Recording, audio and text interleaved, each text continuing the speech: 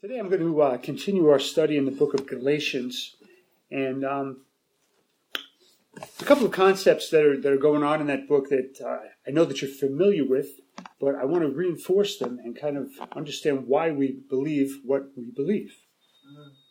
There's two key words that are used in the third chapter of Galatians in particular. Thank you.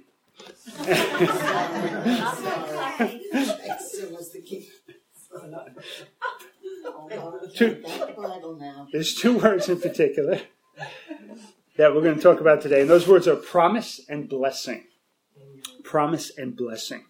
So for us to really understand the message that Paul is trying to bring forth here, we need to develop some understanding and some definitions for these words. So a generic definition we could develop, but to really define what Paul really wanted to convey to his people, convey to his audience, that's what we want to try to do. We need to consider the context of the epistle as a whole. So promise and blessing.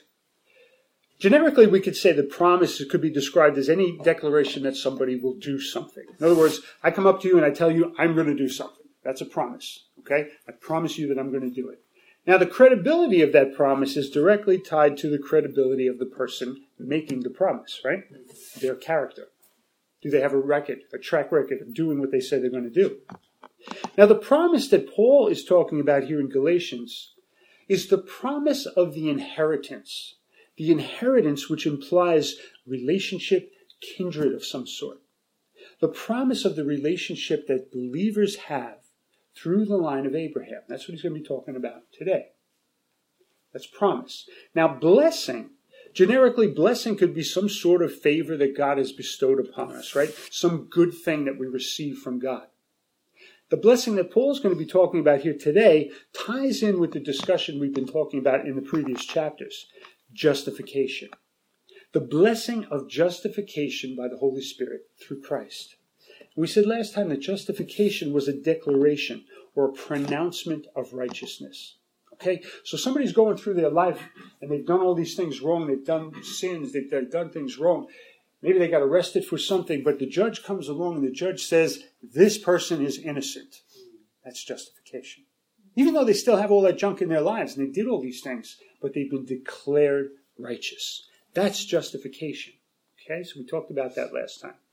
So faith in Christ results in justification, which results in the promise of the Holy Spirit and our inheritance as being an heir to the promise. Paul goes on and he tells his churches here in Galatia that the Holy Spirit has been doing a work. He asks them, did the works of the Spirit or the miracles of the Spirit come to you because you believed or because of something that you did? He's trying to give them the comparison between works and faith. Works and faith. Apparently the fruits of the Spirit were at work in these churches. They were living valid churches that Paul had established throughout the area of Galatia. Remember we talked about that. They were living valid churches. Now he's asking them, how did the Spirit come to you guys? Did it come because of faith or did it come because of some works that you did? The answer we know is obvious, right? Because of faith. So if you have your Bibles, go with me to Galatians chapter 3. If you don't have your Bible, I'll read it anyway, so don't worry. Galatians chapter 3.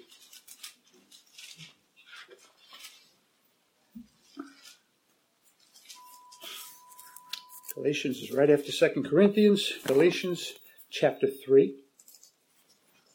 And I want to start in verse 7. Paul writing, and he says, know therefore that they which are of faith, the same are the children of Abraham. And the scripture, foreseeing that God would justify the heathen through faith, preached before the gospel to Abraham, saying, in you all nations shall be blessed. So then, they which are of faith are blessed with faithful Abraham. Let's stop there. Paul's setting up a relationship here. He's telling the people something. He's telling them that those that are of faith, those that believe in Christ by faith, they are the children of Abraham. Okay? Now notice here again that most of Paul's audience here at this point, they were early Jewish Christians. Okay? The church was just starting out. Most of them were just coming out of Judaism. But now we start to see the Gentiles starting to come in. And he's trying to teach them, he says, therefore all of those who are by faith in Christ are children of Abraham. He's setting up that inheritance thing that we talked about in the beginning. Contextually, the definition again of blessing is justification. So those who believe in Christ are entitled to the justification, the blessing through Abraham. The children of Abraham, then, are those who believe, not those who are born of his ancestry. Okay, so it's not just through the inheritance or the ancestral line of Abraham. It's not just those Jews, but anyone who has come to Christ. Now again, as I said, we know a lot of these things, but we're going to try to study here why it is we know it, why it is we can reinforce what it is that we believe. So the scripture told us that in Abraham, all nations shall be blessed. In verse 8 we read that, right? The scripture, foreseeing God would justify the heathen through faith, preached before the gospel to Abraham, saying, in you shall all nations be blessed. Now we know that Abraham's faith was counted to him as righteousness, right? Scripture tells us that. His faith was counted to him as righteousness. He was declared righteous even though he really wasn't. Sounds like that justification we just talked about. And it's through his lineage, Abraham's lineage, that the world would be saved. And we know, of course, that's where Christ came through, right? For those with faith in Christ are blessed with Abraham. He's telling them that the Gentiles as well are the people of God, those of faith, people of God. Let's keep going in verse 10. For as many as are of the works of the law are under the curse. For it is written, cursed is every one that continues not in all things which are written in the book of the law to do them. But that no man is justified by the law in the sight of God, it is evident, for the just shall live by faith. And the law is not of faith, but the man that does them shall live in them. Christ has redeemed us from the curse of the law, being made a curse for us. For it is written, cursed is everyone that hangs upon a tree. That the blessing of Abraham might come on the Gentiles through Jesus Christ, that we might receive the promise of the Spirit through faith. Let's stop there. There's a lot there. A lot in those few verses. Paul is still addressing those people they address as Judaizers, or false prophets, those that snuck into the early church and told people, yeah, they were believers in Christ, but they were believers in Christ plus. Plus what? Plus those old traditions of the Jewish way, the Hebrew ways. Jesus plus the traditions of the Jewish religion. Paul is telling them that if you're still doing those things, you're under the law. And if you're under the law, you're under a curse. Because why? Because why? In verse 10, for as many as of the works of the law are under a curse, for it is written, cursed is everyone that continues not in all things which were written in the book of the law to do them. What does that mean? That means if here's the law, all these things, law. If I mess up that thing, I'm guilty of the whole law. Guilty of the whole thing. You're still under the curse of the law, not justified by God. He's referring to those who refuse the grace of God and choose to live, rather, under this law. It's quite the opposite of what we saw in verse 9, right? Which said, those that are blessed by faithful Abraham, those of faith, they be blessed by faithful Abraham. We see the works, we see the law, we see the difference. Even in the Old Testament, salvation did not come by the law. Think about that for a second. Even those living in the Old Testament, salvation did not come by the law. But why? By faith. By faith in God. It is counted to him for righteousness. In verse 13, it starts to tell us about Jesus. He's redeemed us from this curse of the law, being made a curse for us. For it is written, cursed is everyone that hangs upon a tree, or upon a stake, or upon a wooden cross. In Jesus' case, Christ became the curse for us. Now think about that for a minute.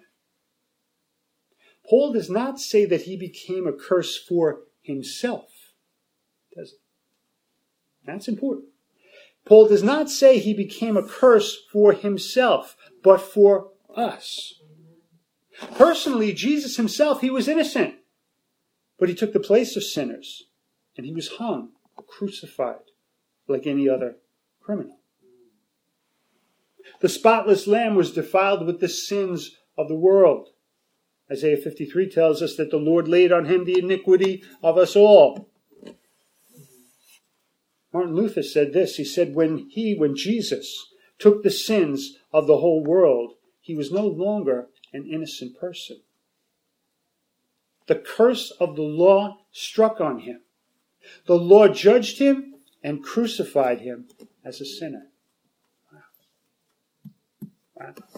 What Jesus did for us.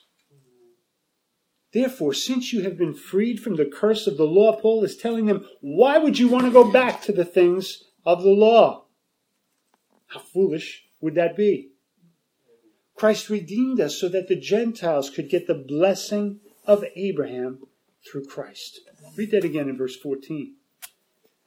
That the blessing of Abraham might come on the Gentiles through Christ, that we might receive the blessing of the Spirit through faith. There's that word again, blessing. Christ redeemed us so that the Gentiles could get the blessing of Abraham through Christ. So in Christ we all, both Jew and Gentile, obtain the promise of the blessing made to Abraham through faith. It's for us. Jump down to verse 15. And let's read there. Brethren, I speak after the manner of men.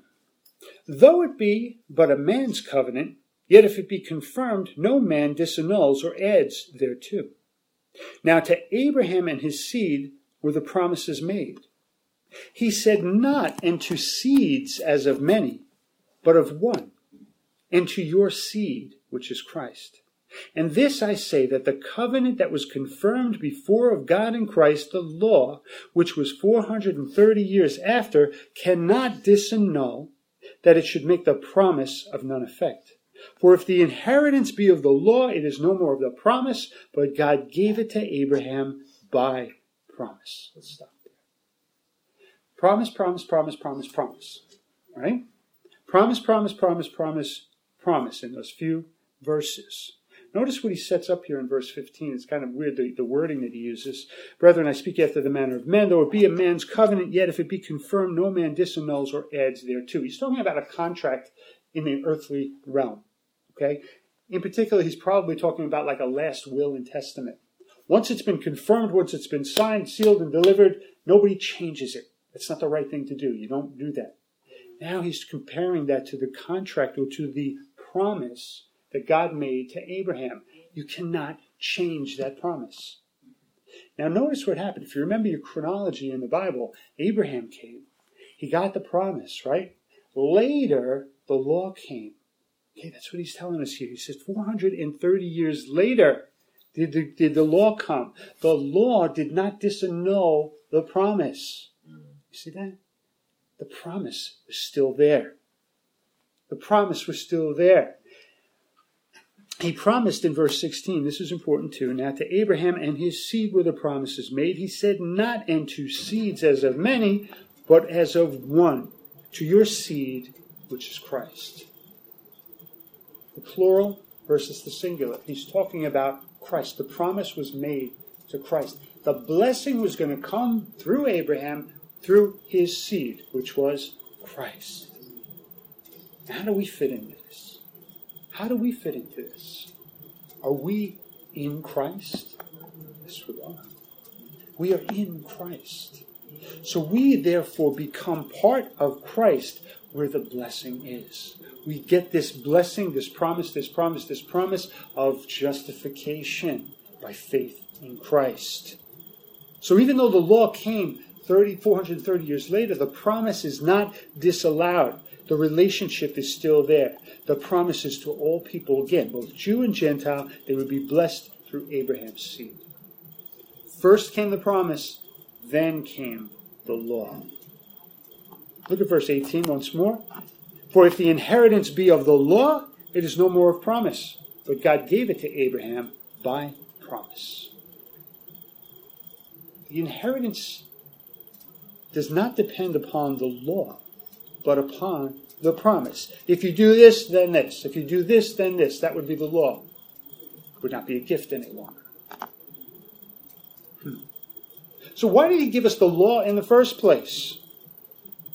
We're told in the scriptures he gave us the law to fill the gap between when the law was given until the time when the seed, or Christ, came. What was the purpose of the law? To make us understand and knowledgeable of what is right and what is wrong. To point us to Christ. Again, there was this list of the law. And people found out, I can't live up to it. I can't do it. I missed it here. Yep. I missed this one now. Oop, I missed this one now. You get it straight, you lose. You get it straight, you lose. You can't live up to the law. The law was only needed until Christ came. Because why? He fulfilled the law. Christ himself fulfilled the law. The promise referred to Christ. The justification, like I said before, there's a person who has sinned, done things wrong, gone to jail, and the judge says, you're innocent. Even though you did all those things, you're declared righteous. That is justification. Jump down to verse 21. Let's keep moving here. The promise is given to all who believe. In verse 21. Is the law then against the promises of God? God forbid. For if there had been a law given which could have given life, verily righteousness would have been by the law. But the scripture has concluded all under sin, that the promise of faith of Jesus Christ might be given to them who believe. So the law gives no hope. There's only hope in Christ, and the promise is given to those who believe in Christ.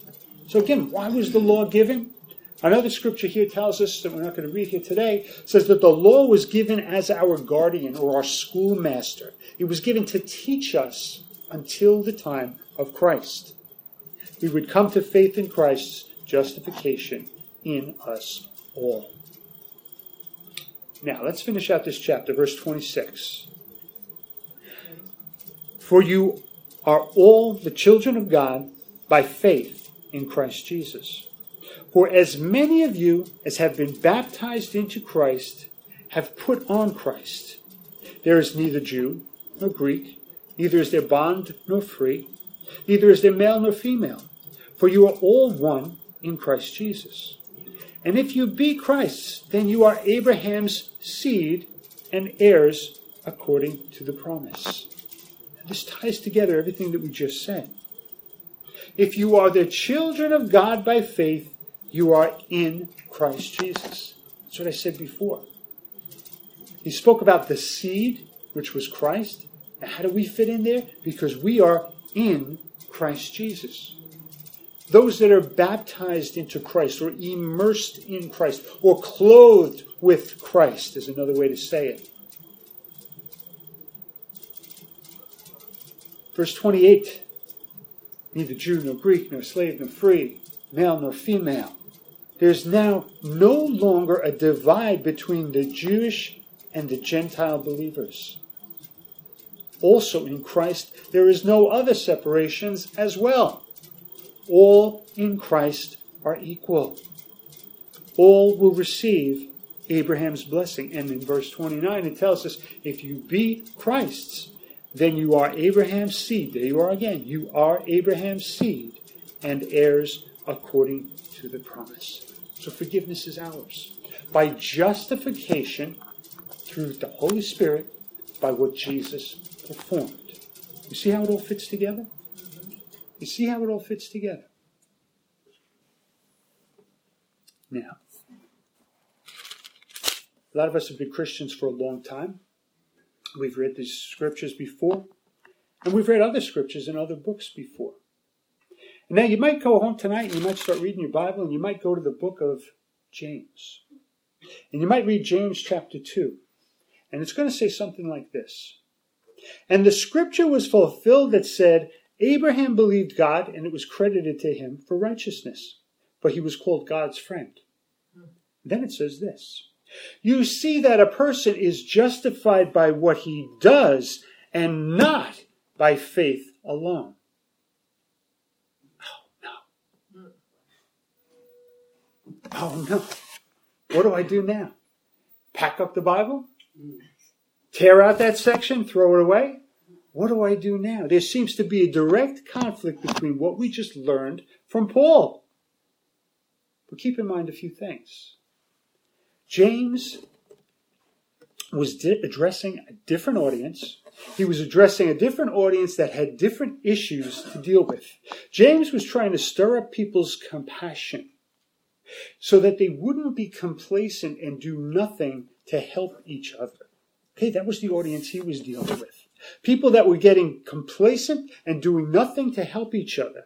He was trying to teach them that good actions or good deeds will naturally come out of the heart of the person who has been changed by faith.